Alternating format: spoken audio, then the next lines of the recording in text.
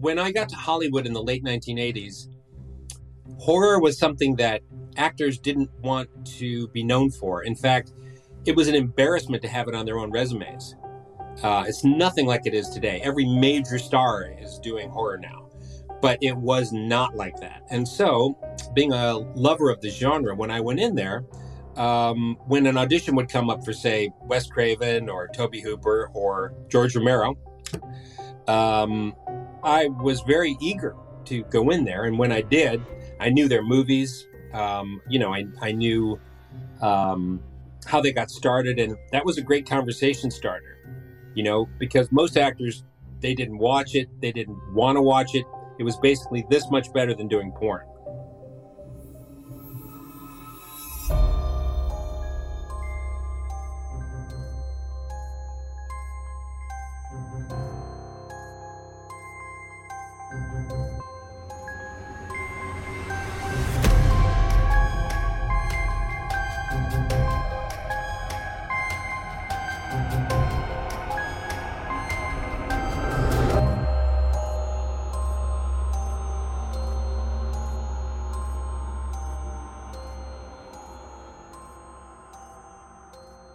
Hello, and welcome to Spill Your Guts. I'm your host, Kevin Lane. Ted Raimi is a badass. There, I said it. We all know it. If you're a horror fan, chances are you know and love him. For decades now, he has been one of the go-to actors in the genre. He's one of those actors who shows up in a movie and you hear a collective outcry from the audience of something like, awesome, or, oh, I love that guy. Often in supporting roles, and often scene-stealing supporting roles, Ted has become an audience favorite for his roles in films like Spider-Man 1 and 2, the classic Candyman, and Wishmaster. His lead role as a serial killer in the pitch-black film Skinner showed audiences that Ted could carry a movie, and he sure as hell did. It's a mesmerizing performance. And though Ted is always engaging in his on-screen work, it's also the way he tirelessly champions the horror genre that makes him a great ambassador for fans. Ted wears his horror badge with great pride, and he knows horror inside and out. He should. Anyone seen Skinner knows what I'm talking about. Ted and I talk on his formative years in the Detroit genre film scene, moving to Los Angeles and making the life-changing commitment to a career as an actor, his love of old-school actors, and the exciting and challenging differences to creating a character for a video game, which he does in the new hit horror game, The Quarry. And there's also a story about a police car that's bonkers and had me equally shocked while also laughing out loud. You know Ted Raimi. You love Ted Raimi. Who doesn't? Ladies and gentlemen, Spill Your Guts is proud to present the man, the legend, Ted Raimi. Ted, what's up? Hello. How are you? Hello, Kevin. I'm good. It's a nice morning here in Michigan. It's very warm. It was raining all night, so it's super duper. What's that? Where exactly in Michigan? I mean, I don't need your address or anything, but like, what part of Michigan are you? East side, Detroit. Detroit, like city, like proper Detroit, like, or did you go? Both. I grew up in the city and the suburbs, both. Okay. As a little kid, I was mostly in Detroit, and then we moved out to the burbs, and then I went back to school in Detroit. Though I went to the University of Detroit. Okay. Yeah. And got the best theater education of my life there. Oh, you went there for theater? Yes, okay. I did. And it's a tiny little department. The entire department only had about 9 people in it. Oh, wow. But you could major in it. And it turned out, we had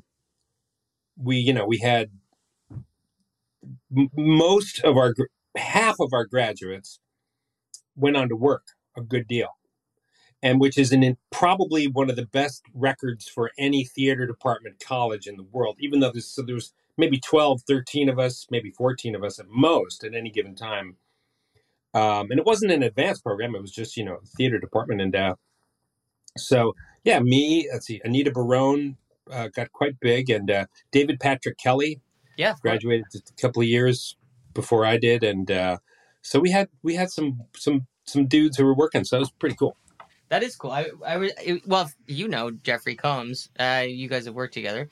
Jeff was on this show a little while back, and he was talking about that, how it's sort of interesting when you go to a theater school that one of the great things about that is kind of the people you meet, the friendships you form, and there can be just as valuable in some ways as the education aspect of it, which is of course important. But he talked about friends he made there that have all gone on to have their own careers, and you reconnect, and that support system and the importance of that when you finish taking a program like Yeah, that's right. That's right. I mean, there are other. I've been to other theater departments too. New York University was the opposite. There were thousands and thousands of actors, and of all of the people that I ever knew there, and I knew plenty, there's only one other guy who was working except me. So that school was really a losery, horrible, worthless time. And that guy was Titus Welliver. I went to Oh yeah, school with.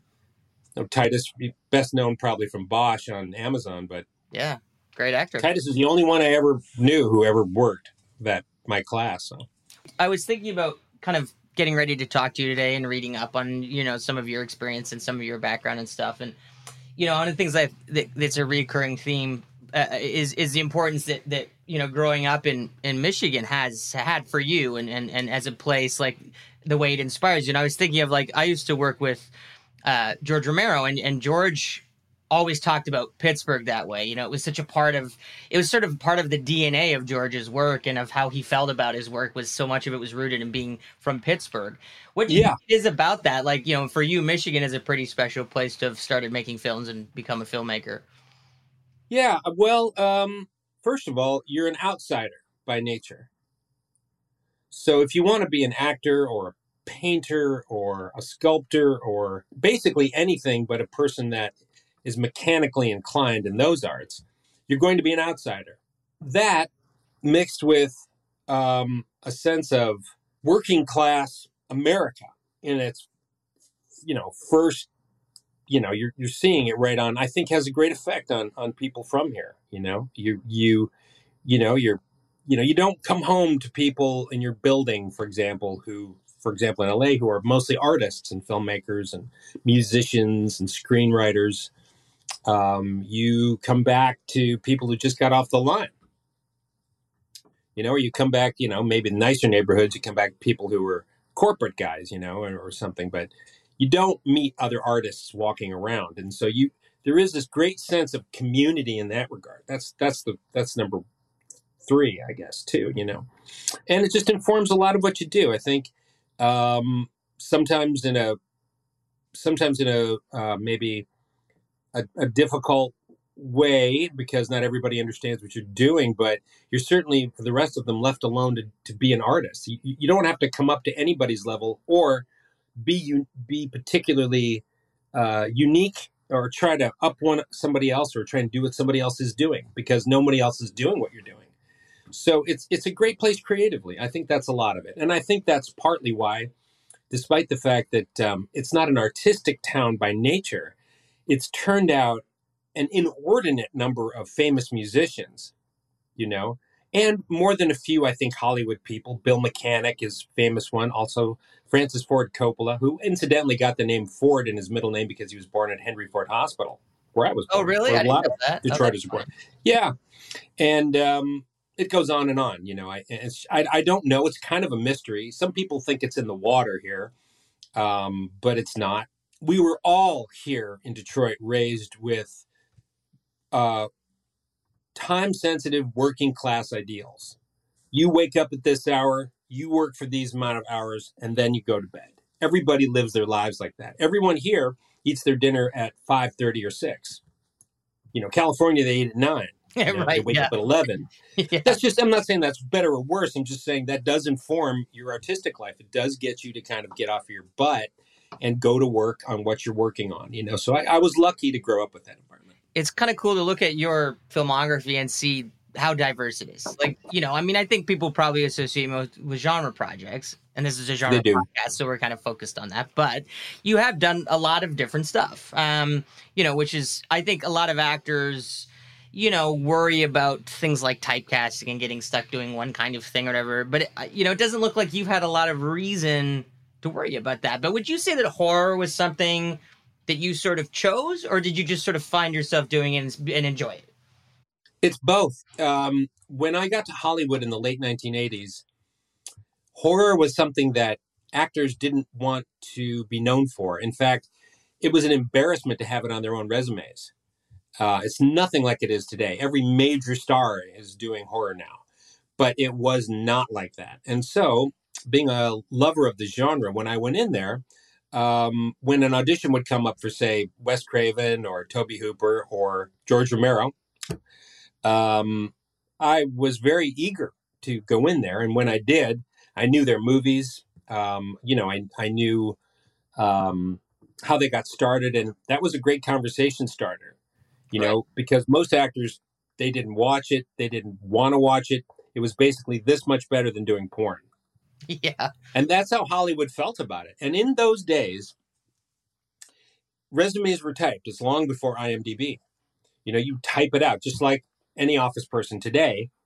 You have a resume, you hand it to the casting director and stuff. And actors would almost always remove horror movies and horror projects from there because it was a black spot on there. But I kind of embraced it, so I think that was a good place to be because I loved it and I didn't mind it on my resume. So years later, it kind of paid off, I guess. And when you were like a kid, did you watch a lot of horror? Like, did you go to the theater and watch horror films? I wasn't allowed to go to really grisly ones when I was very young, but here in Detroit, we used to have, as every major American city did, a local horror host. Maybe most famously, there's, of course, Vampira in, I think, New York, but maybe it was Los Angeles, I don't know. But we had Sir Graves Ghastly. He was this wacky kind of version of a vampire. And, they shot it in a crappy little corner of a studio, black background with a coffin. It was like that. But I would watch on Saturdays all day horror movies, that he would show. And I loved it. I kind of fell in love with the genre like that. Plus all the pulp novels we would get as kids. I used to read all the time Vault of Horror, Vault of Terror. I just loved it. I was kind of obsessed. I liked them more than I liked superhero comic books, which I liked okay. They were fine, but I would always go back to those stories. They were always much more interesting to me. And for some reason, my parents, while they wouldn't let me see the movies, I read these comics that were 6 times as grisly. There was the evisceration left, right, and center in those. So I remember when I was a kid, my mom one day picking up, it was like an early Dark Horse comic or something like that, and she was looking through it and it had like nudity and tons of gore and stuff, and she was like, yeah, I didn't know that's what was in these. I think she thought they were like, Captain America comics, but of course yeah, they weren't. no, they're much different. They're their own kind of animal. Yeah, I remember sort of pleading my case that they had sort of social value because so many of them were like these morality tales, right? I mean, the Tales from the Crypt EC comic stuff was always like, if you do something bad, the monster, the ghoul, you'll get your comeuppance. And I remember sort of pitching that as why these were okay for me to read, and it actually worked. They were like, okay, I guess it has some value then. So that's what Yeah, yeah. The bad guy gets yeah. it at the end, so it's okay. Do you remember like the first horror movie you saw that like really scared you silly, like where you were like, "This, I'm terrified." You get nightmares, all that stuff. Um, yeah, I do remember there was as a, on Sir Graves Ghastly they had. Well, first of all, I suppose the one I can remember, though I had seen some before. The one that really struck me was Robert Wise's The Haunting. Yeah. And it was in those days it was a kind of a shitty print. It looked like it had been run through the projector 550 Yeah. times, Yeah. but it was incredibly impressive, and it really frightened me that because there were little kids like I was going through all that, and they were evil and bad. I guess ones with kids I could identify with really scared me the most. The other one was The Bad Seed from, I think it was maybe 57, I want to say, or 58, maybe it was early 60s. That was really scary. That was because if you look at this movie, all kinds of horrible things happen to everyone from the point of view of this little girl, this very cruel little girl. But there's no gore in it. There's no blood. Right. Yeah. There's no body parts chopped up. It's simply was absolutely gripping and terrifying. So those two movies I can remember the most, I think. And who were some of your kind of acting sort of heroes or influences at a younger age? Yeah, well, that's one thing that really kind of brought me into wanting to be a character actor as opposed to a leading man. When I was coming up, as a little kid, 10, 11 years old, this would have been the late 1970s. Um, Stars of that day were Christopher Reeve, Ryan O'Neal, um, I'd say Lee Majors, who I later got to work with, which was a joy. Um, but all those guys, they were very manly. They were very tall. They were handsome guys. And I couldn't, it just didn't interest me that much. But along in that same period, in these old movies I would see, were guys like Strother Martin, who's just so magnetic. Yeah. He's a very, very unattractive man. He is not attractive, I think, by anybody's standards, but he could grip an audience like that. And I was Yeah. like, wow, And another guy who I was very impressed with was Bill McKinney. I don't know if you know who Bill McKinney Yeah. is. Yeah. Bill McKinney, yeah. So one of the great, character actors of the 60s, 70s, and then ultimately early 80s. And those guys were just, I would imitate those guys. I just thought they were wildly weird, And as I got older, it was all working out good. And though I had some pause in the 1990s as a character actor because both of those guys wound up dying in most depressing and terrible. They both wound up alone, forgotten, Right.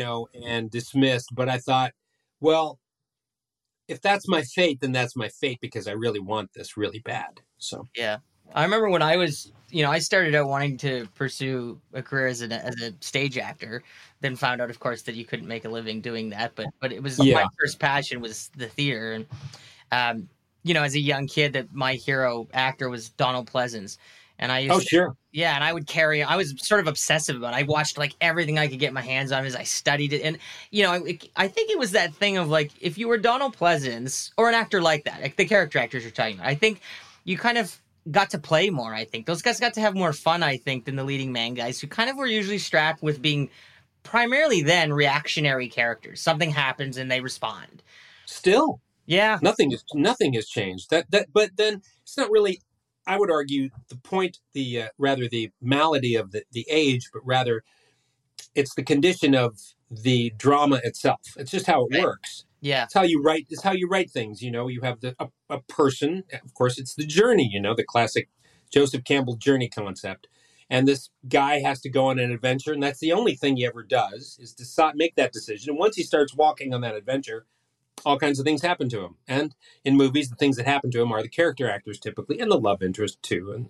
But yeah, it's. I think it's infinitely more interesting, and I've been very lucky in my career in that I've gotten to play some very interesting ones. But I've never been at a point in my career where I've gotten more things to do that I feel are commensurate with my personality than most recently. Right. And why do you think that is? Well, my face caught up with my heart and head. Right. Right. Some people get older and then they say, "Oh, my heart's so young and my mind's so young. What happened?" And if you're an actor and that happens to you, it's death. Right. I had sort of the Benjamin Button effect though with regard to that. That I was always more comfortable hanging out with older people, and I guess I maybe had for lack of a better term, an old soul. I don't know how else to describe it. So finally, when my face and body caught up with my mind and heart, it was sort of like, it all matched. Right.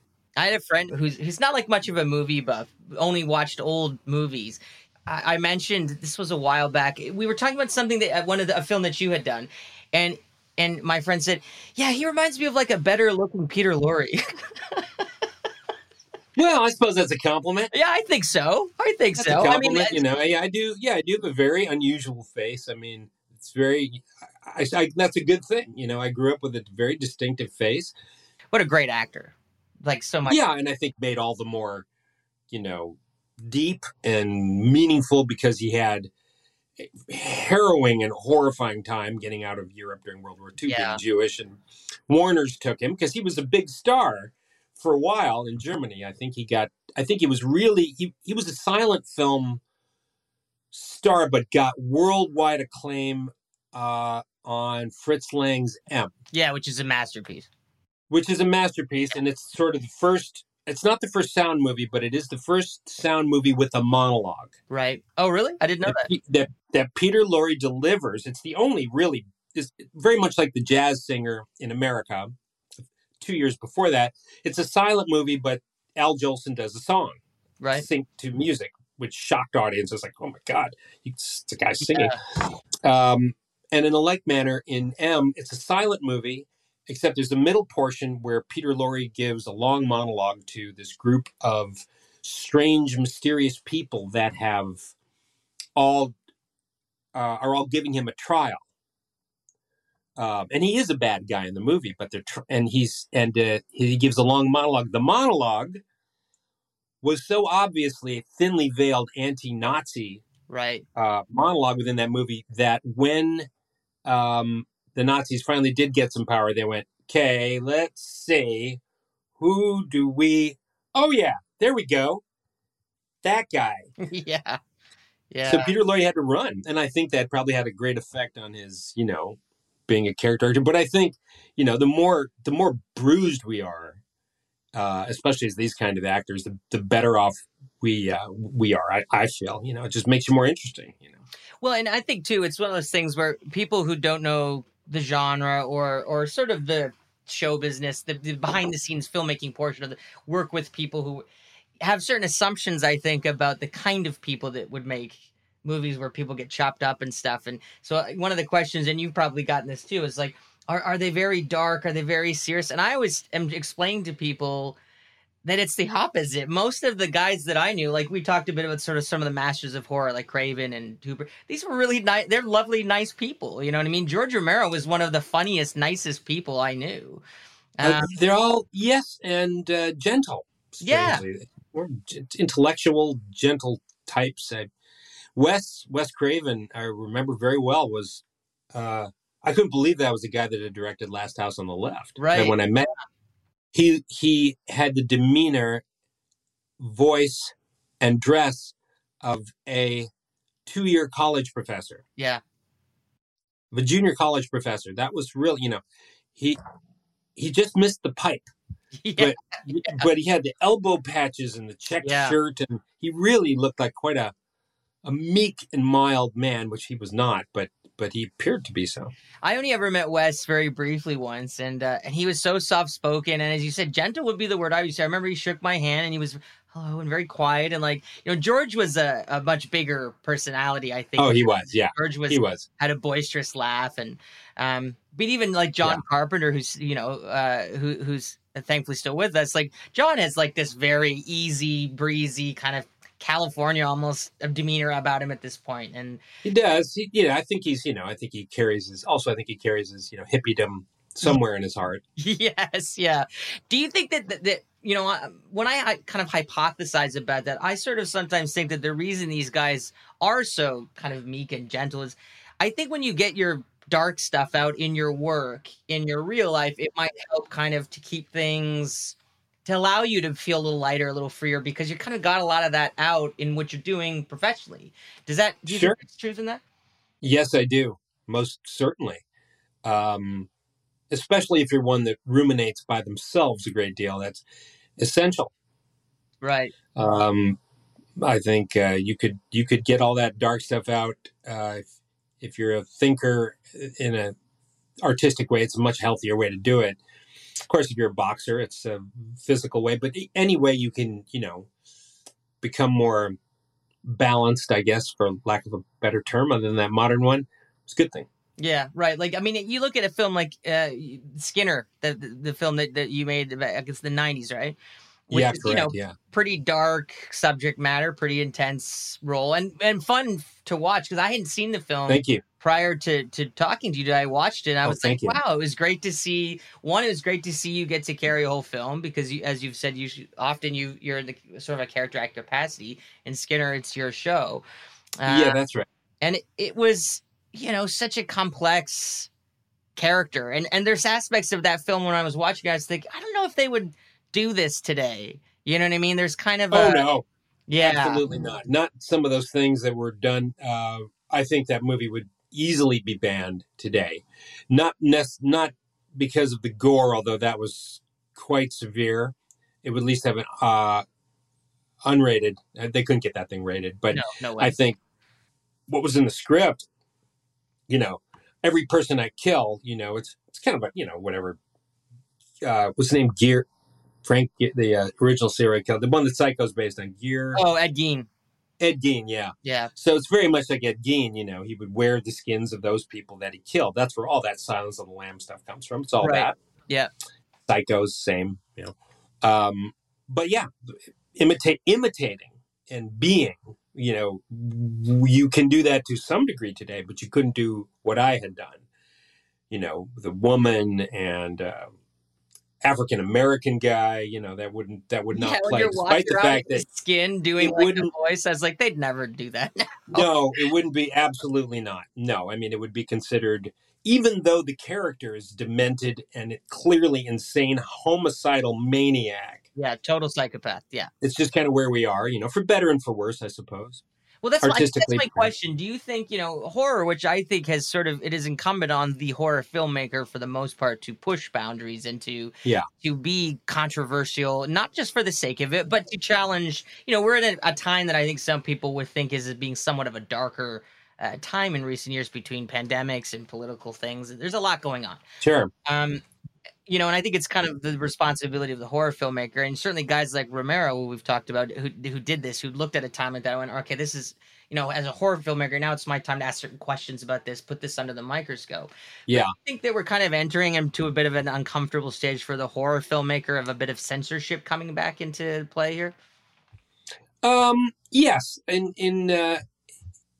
when we were going through from post World War II period through, I would say the late 1960s was a conservative crush on the film industry. Ideological, conservative smashing to the film industry. You can only show this, Yeah. separate beds and all that stuff. It was Right. quite severe. Now it's the other way around, but a crush nevertheless from perhaps more liberal type sources. But no period in artistic history is ever without those kind of limitations. Right. Now so in that regard, we're neither living through a better nor a worse period.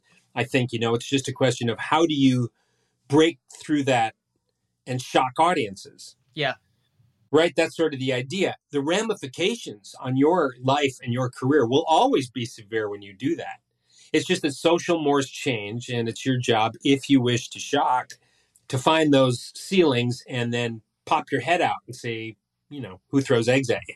Right. Yeah.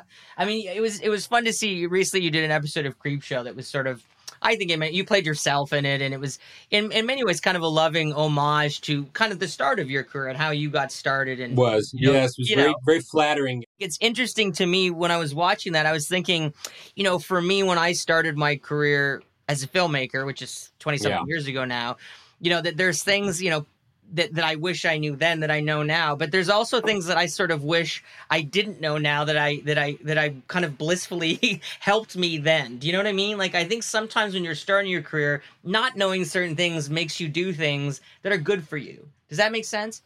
Oh, sure. Yeah, absolutely. Sure. There's a great advantage to being ignorant and young. You know enough to know to break the boundaries of your peers, but you are still too young and dumb to know the ramifications of those actions Right. and what they. Yeah. Yeah. So it's a great place to be. It's a great place to be. The trick, I think, is to be an older actor or a director or writer and do that, Right. knowing full well what you're going to get. It's like sort of like you shove a big bully when you're a kid because you got a lot of verve and and because I'm going to get that guy, and then he socks you right in the face. Like, well, I just didn't expect that, but the bully got shoved. No one ever shoved a bully. You didn't know you were going to get punched. You do that 2-3 more times, you keep getting punched in the face. It's when you get older and you go, I know I'm going to get punched in the face. I think that's where the real challenge comes in. If you can get there, as an artist, I'm speaking obviously metaphorically, not really punching people in the face, obviously, Ideally but not. Yeah. Yeah. Um, and I think it's fun too to look at sort of, you've had a nice long career and will continue to. I hope that's thank you. I uh, hope so. you're sort of an ambassador to the genre. I think people have a lot of affection for you just as yourself, just as your work. I Thank think, you. but also just you as Thank Ted you. Raimi, as a person people have a lot of Thank you. affection for. And I was watching a lot of interviews and stuff to prepare to talk with you today, and I noticed though that there's a certain thing that happens with people who stick around doing something long and are well liked enough, and that you kind of you get asked a lot of the same things in interviews, and for Well, someone sure. like me who's interviewing you and wanting to try to keep it fresh and fun for you, I thought one way we could do that sort of. Do you know the game Two Truths and a Lie? No, but it sounds like fun. Yeah, so we're gonna do that quickly before you have to duck out. So This is interesting. Okay, how do we yeah, do that? Two Truths and a Lie is this. So you're gonna say three statements about yourself. It can be anything you want, but they can't be things you've talked about in another interview. It has to be things that nobody that is a fan of yours would know. Boy, you really got my attention now. Okay. Yeah, anything at all, whatever you want it to be. Two of these things will be the truth, and one of them will be a lie. And I have to try and figure out, based on what I know about you, which one isn't true. Two truths and one lie. Let me think about this. I gotta come up with my truths and my singular lie. Yeah. And of course, you Hold want on. the lie to sound believable. Like if you tell me you speak 34 languages, I'd probably pick that one as the one that was. Yeah. Yeah. Let's see. Okay, here we go. All right, let's do it. Number one, I speak fluent German. Okay. Number two, I rear-ended a cop car and nearly killed a police officer. And number three, I have been to 3 countries in Africa. Yeah. One of those isn't true. One of those is, sorry, let me change that last one. Hold on. You're like, wait, all of those were true. Yeah, let me change that last one to, I know. I can ride a motorcycle. Okay, I'm going to base on that particular delivery that the motorcycle one isn't true. Correct. That's not true. Okay. You're right. That's right. Yeah. So you almost killed a cop. No, I'm sorry. You're wrong. No, that is true. So you can't. I can ride a motorcycle. You can't speak German. I cannot speak German. No, I can speak it very little. Mm-hmm. Declining, but not much. I can understand and ask directions at the train station and stuff. In a real conversation, I would have a great deal of trouble. But that is not true. However, what is true is you nearly killed a cop. Yeah. Wow. Yeah. Okay. It was because everybody at 16 is allowed one incredibly stupid thing that almost ruins their lives and everybody around them, and that was mine. I just wasn't paying attention. It was pouring rain. Yeah. Wham! Rear-ended a cop. That was bad. Wow. Was he off duty or was he on duty? On duty. Yeah. Yeah. On duty. And that guy understandably thought I was trying to. That was on purpose? Kill him. Yeah. He thought I was trying to kill him. You know, like I was like some criminal who's like trying to kill him. But no, that really happened. And then but this guy though was awesome. Like this cop who he could have been in a rage, but he wasn't. He was like, he just wanted to know, like, are you okay? Like, dude, are you okay? Neither of you were hurt? Not really. Amazingly, no, because we each, he was, in those days, they had Caprice. Caprice was the kind of car that cops used to drive, was a Chevy. And I had the same car. So, no, we were actually okay. But that cop was so cool. It inspired me to be one. And I wanted to be one at first. So, when I got out of high school, I took a year of pre-law to be a cop. Oh, wow. So that if another youngster like you smashes into you, you could be cool like he was. Well, that's one way of looking at it. Yeah. Right. Okay. Last question for you. I love the Corey. I think it's so much fun. Thank you. Thank you. We had, Graham, who Resnick, which is how you and I were introduced. I've talked to him a lot about the game, and then Zach Tinker was on the show, and we talked about the game. But he's awesome, Zach. He's a lovely, lovely guy. He's so underrated. I don't know why that guy isn't starring in everything. He's such a good-looking kid. He's so talented. He's so funny. hilarious and Um, very sweet natured. Like when we had so much fun when he was on the show. He's such a he has like an infectious positivity, but not that kind of he bullshit really positivity where it's obnoxious. Like no, he's a yeah, genuinely positive guy. But Zach can kind of do it all too. I mean, he does comedy as well as drama quite well, and I think he was an incredible asset to that game. I mean, he really added so much to it. that was my thing. Was I was like, this guy is great, and I messaged Graham and was like, who is the actor who plays what's his Jacob? Is that his character's name? I want to say. Jacob, Yeah, yeah, I said, "Who is this guy? He's fucking hilarious. He's great." And Graham was like, "Oh, that's Zach. You should talk to him on your show." And so he yeah, came on, and he was great. And he was. he said a lovely thing about you. He said Ted Raimi is the kind of guy that you can sit in with like a bar and have a beer with, and he'll just make eye contact with you the whole time and be actually present the way that no one else is. Ted is that kind of guy, and I thought that was sort of That's a very nice comp. Isn't that nice? As he's a very observant guy too, I suppose too. Anyway, I enjoyed watching his performance, and um, I've never watched a soap opera in my life, but now I'm going to because yeah, he's on just to that see one. Zach at work. Yeah, Yeah, he's that good. yeah, He's yeah. He's really great. magnetic actor. Anyway, I hope to see him in a lot more stuff. But he's a young actor, and his career's just getting started. I think he's going to be a big, big star. I think so, and I sure hope so. Now, when you did the Me court, too. you as an actor, Yeah, when you're doing a project like that, so what to me is so different about doing, now this is a game, but it's still very much, yeah, your process as an actor is, I would imagine, comparable to a film or a television show. almost precisely.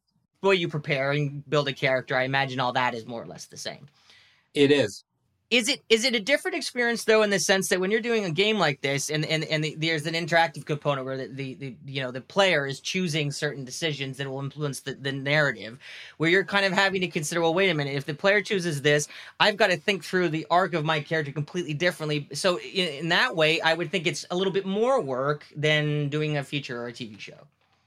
Yes, you're exactly right. It is more difficult for precisely that reason, but it was made all the easier by Graham Resnick's script, which made it possible so that every single bifurcation that a player might make with regard to the character, good, bad, evasive, whatever, was so well planned out in all of the dialogue that if you got lost as an actor, which we would frequently because we shot so many versions every day, And Graham said the pandemic really nailed you guys while you were making this. It was it was really difficult. Yeah, it made it very, very challenging. We couldn't be in the same room, and only 4 actors could be present at a time. It was a pain in the ass in yeah. that regard.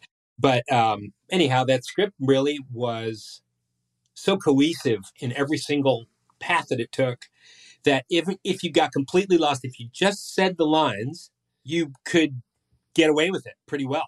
So there was 1 or 2 times where we were going so fast and so hard and doing so many changes that I was absolutely lost. And I just sort of went, okay, I'm just going to read the dialogue and watch my fellow actors, who in this case was Siobhan Williams, who is such an amazing actor. That girl, she's amazing. Yeah. And so she's so well seasoned and so well trained that when I kind of got lost, she would always be there to go. She'd always do her stuff, just how it should be done. So I was very lucky to have her there, frankly. And the director, what Will Byers, is that the Biles. Biles? Was the process for you with him, the director actor relationship, was that more or less the same, or did he have to work with you guys differently than you would on something like a feature or a show? No, as far as the director actor relationship, it was just the same. Okay. It really was just the same. And Will's a great director because he's one of those kind of directors that works very subtly. He's very much in the minority in that regard. I'm not saying one way is better than another, but most directors will, of course, be very big and very bold and vociferous in letting you know this did not work or this did. With Will, you would go about your day thinking, oh, that director really hardly got, really, I guess I must be doing an awesome job because that director hardly gave me a note. And then you think about it and you realize very subtly he was kind of guiding you. Right. He's through it was very interesting, and I think because of that, I think the performances were really enhanced by that style. I have to say, You like, know, I've played quite a few. I'm kind of a gamer, and I've played, all the other Supermassive games like Until Dawn and stuff. But one of the things that really stood out to me about this game was the performances. I think all the other games have had a lot of great actors, but this game not only has yourself and the great Lance Henriksen, who's yes, amazing. I love Lance. He's so me great. too. That was my only complaint about the game. I said to Graham when it was finished, I was like, more Lance, more Lynn. That was the only complaint I had. But Graham told me that was a pandemic thing, that again, it was limiting on the schedule and, all that shit. Yes, it was challenging, and some scenes, not many, but some were shot without the other actor present because we simply couldn't have all of those people in one room together. Yeah. So that was disappointing, but it still wound up working seamlessly, because Will is so good with lighting, and matching those cuts back and forth Yeah. really was it was a magic trick. Quite a magic Have trick. you gotten to play the game much? Yes, I have. Well, I've just got a new Xbox. Nice. So I just started because I used to have this old Xbox 360. Yeah. Yeah, So, you couldn't play it. sorry, I got a new PlayStation, not Xbox. New PlayStation, So yeah. it's trying to learn how to. It's brand new, I'm Yeah. 15 years kind of late in figuring it out. So Yeah. it's a lot to learn. So have you gotten a chance to sort of guide your character through the game a bit? Yes, I kept killing myself. However, I'm not very good at getting through the game. I would blow my face off a lot, and get myself killed. I kept trying. Well, I want to play. I thought when I played, like, I'm just gonna make myself live. Yeah. But that's no fun because you really start to feel for the camp counselors, and you want to try and make your favorites, survive the Your night. character's tricky though, because he's kind of like, he's not really a bad guy per se. Ish, No. I guess he's ominous for a while, but the more you learn about him, there's a sympathetic quality to your character. Yes, Graham wrote that in, and it works quite well. I think it really was very interesting to play because it's a hard thing to pull off, to have a character who would lock two young people up in an abandoned jail cell for months, but still, eventually, you wound up feeling sympathy for him. Yeah. So that is an incredible writing trick, and I think very few people could pull that off. No, it's true. It's like one of those things where, like, by the end of the game, like, it's an interesting thing for me. When I was playing the game, and I've played it through a couple times now, when Zach was coming on, then for you to come on, because my objective becomes different. When it was Zach, I was like, I've got to keep him alive as long as possible, so I see as much of his performance as possible, because I got to talk to this guy. Right. So the same with having you on, I was like, I want to see as much of your character's arc as I possibly can. Yes. So that, when I'm talking to you, I've seen a lot of your performance, because if you died early on, I'd be like, shit, I need to start from the beginning. So it was a very intense playthrough for me, trying to keep you and Zach alive to talk to you on the podcast. I was very so it made it that much more suspenseful, because I'm like, if Ted dies here, I got to start this thing from the fucking beginning so I can see the full arc that he's got with this character. And I think I did end up getting you killed, but right at the end. Yeah. Yes. So that I could keep the main character alive. Good. Well, you kind of deserved it at that point. It was kind of like, she goes or you go, and she's badass. I had to keep her alive. It just had sure. You gotta keep Laura alive. She's awesome. Last question for you, Ted. Sure. Did you go camping when you were a kid? Were you a kid? No, never went camping. No? I still have not gone yet. It's just one of those things I missed. Don't know how I missed it growing up in Michigan, like I did. There's a lot of camping in that surrounding area, I would think. Tons. Yeah. Tons. But I don't know. I just missed it. I never went camping. I guess, I don't know. Probably more interested in reading and watching horror movies and, getting into trouble outside. Being a Gen Xer, that's what we did. Smashing into cop cars and causing trouble. Yeah, ramming cop cars. Well, I read a review for the game recently where they went through and they talked about how great the game was, and then they talked about just getting the opportunity to be in a game opposite the legend Ted Raimi. So. Oh, well, isn't that nice? Thank you. And I want to say I've felt a similar experience getting to chat with you today. I've been a big fan of yours for a long time. So thank you, Kevin. I appreciate it. You've been listening to Kevin Lane's Spill Your Guts with host and filmmaker Kevin Lane. Kevin Lane's Spill Your Guts was created by Kevin Lane and produced by Cindy McLean. The Spill Your Guts theme and incidental music was created by composer Mike Haddon. Original artwork created by Matthew Terrian. Our supervising producer is Jason Hill. For exclusive bonus content, giveaways, and contests, be sure to subscribe to our Patreon account at www.patreon.com/spillyourguts. All one word. Spill Your Guts is only made possible by our supporters and listeners like you. If you'd like to show your support and enjoy ad-free versions of Kevin's conversations with some of horror culture's titans of terror, as well as the many hours of bonus content, consider subscribing to our channel. But that's not the only way you can support what we do. If you like what you hear and you want more, get the word out to your friends, your family, random people on the street, retail cashiers, unattended children, that hot guy you work with, on-duty members of law enforcement, anyone with a pair of ears and a taste for the guts and gore of horror. This has been Kevin Lane's Spill Your Guts. Thanks for listening.